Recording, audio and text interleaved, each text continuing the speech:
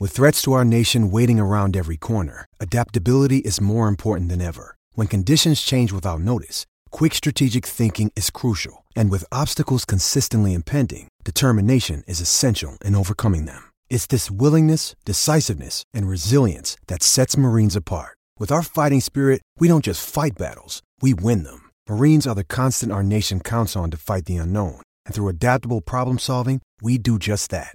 Learn more at marines.com. This episode is brought to you by Shopify. Whether you're selling a little or a lot, Shopify helps you do your thing, however you cha-ching. From the launch your online shop stage, all the way to the we just hit 1 million orders stage. No matter what stage you're in, Shopify's there to help you grow. Sign up for a $1 per month trial period at shopify.com/special offer, all lowercase. That's shopify.com/special offer. Yo, what up? Welcome to another episode of the Oakland Warriors podcast. I'm Patrick, hanging out by my lonesome, and I am celebrating the Warriors' win over the Dallas Mavericks. They just whooped their asses by like 31 points or something. And this is the Kelly Oubre Jr. game, the Oubre game. He went for a career-high 40. He was 14 of 21 from the field, 7 of 10 from three-point land, and he even had 8 rebounds. And he had 2 assists. I mean, for him, that's pretty good. Hey, that's great to see. I mean, maybe he just really needed to get away from Chase Center. Maybe the idea that Bob Myers and Joe Lacob and the rest of the executive crowd that sits on the sideline opposite the players' benches, maybe those guys just freaked him out and like he was always feeling their eyeballs searing whenever he clanked a three-pointer. I don't know, maybe. But this is awesome. Now we know what Kelly Oubre Jr. can do. I mean, I guess we kind of knew, but the question is, how can he continue to do this? Where will that consistency be? He was great in the last Timberwolves game, but then he stunk in Phoenix, right? So like, can he string together, he doesn't have to score 40. I mean, that would be nice, but can he string together a few 18-point efficient games? That's what we want to see. And at that point, hey, maybe the trade talk for Lonzo Ball or whomever else goes away. Or maybe the Warriors realize they don't need Bradley Beal and they squash any talk of that nonsense. Or maybe Kelly Oubre plays so well that the Warriors can actually trade him for a better asset. Either way, he helped them win, and all good. Good for everyone. Good to see. Let's not overreact to one game, but at least that was a positive. They need to pick up as many wins as they can while they have no big men. Andrew Wiggins, he started off pretty cold, but I loved seeing some emotion from him. He was pissed. He got 2 really early foul calls, and he stared at the ref. I was like, all right, cool. Probably prevented him from getting into a rhythm, hence his poor shooting from the field, but he was active as always on the defensive end. And that's what we're always talking about, right? Like people are always saying, Minnesota fans mostly, that you'll see him drop off, this consistency and whatnot and this effort. But your shot may not fall, but you can always, always, always put that effort in on the defensive end. And he took up the challenge, guarding Luka a bunch of times. And that's awesome. To me, that's consistency, even if his shot wasn't falling. He picked it up more towards the end and ended up with 18 points.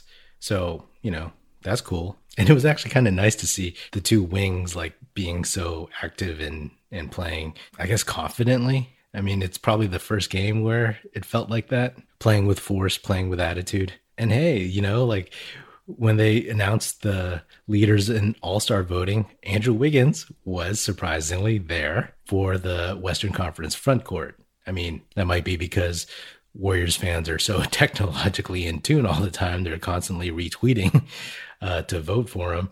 But that's got to be good. That's a great sign. He deserves to be at least in that conversation. Draymond Green showed he could still bring it when he needs to. He's put a lot of effort in there and he played with a lot of force.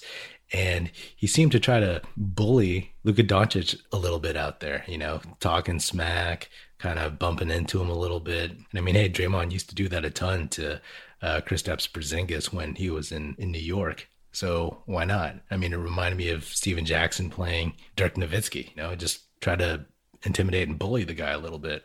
And Steph Curry had his usual very, very solid game.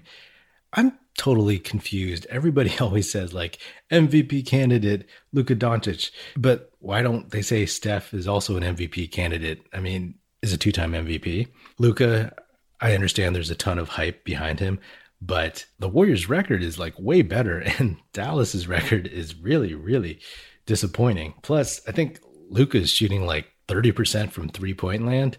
That's a function of their roster. If you look at their roster, I'm actually really, really surprised there was so much hype behind this team, because you look at their roster, man, and you're like, wait, this is supposed to be like a 3, 4, 5 playoff team? Who do they have? Tim Hardaway Jr., Josh Richardson, Dorian Finney-Smith. I mean, Porzingis, I know he was out for a bunch and he's working his way back, but are they really depending on those two guys to, take them deep into the playoffs? I could be wrong. And once Porzingis gets his feet under him and everything starts flowing, maybe everything will start clicking. But there's a lot of weight on Luka's back. And I don't know if he can carry this Dallas team the way, say, LeBron carried those early Cavs teams, like before he went to the Heat. His supporting cast was just not very good back then. Damian Lee, he had a nice game. He had a bunch of threes. Juan Toscano Anderson, once again, that guy is really, really showing out. He's impressing the hell out of me. I thought he was a fringe player beginning of the season. Local boy, makes good type thing. But the last game, he impressed me. This game, he really impressed me. I mean, he's an NBA player. He's out there. And he's tough. He can do a lot of things, At the pace of the game, he seems like it's not too fast for him anymore. He's fun to watch. I mean, he hit 2 out of 4 3-pointers. If he can keep shooting like he's been shooting the last couple of games, hey, even when Wiseman and Looney and Pascal come back, you might be seeing more of Juan Toscano Anderson as a backup wing. He can guard bigger people than Michael Mulder.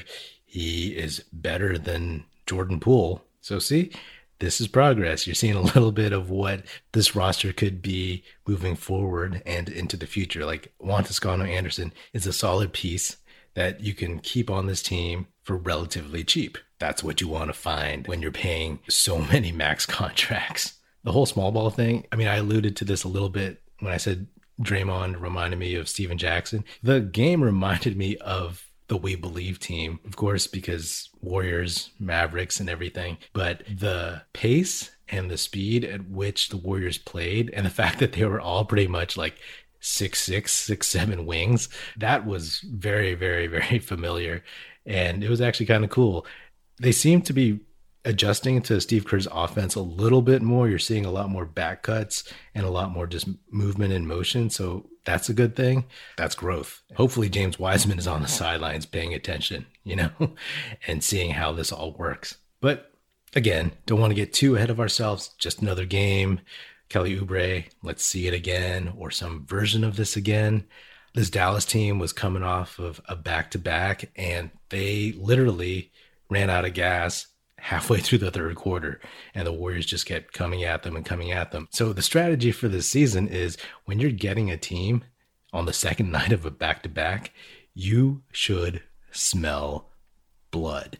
You should just go hardcore, go at them. We've seen it with the Warriors losing the second night of a back-to-back. They've done that a few times. So if you see a team, they play the night before, that's fresh meat. They get this Dallas team again in a couple days.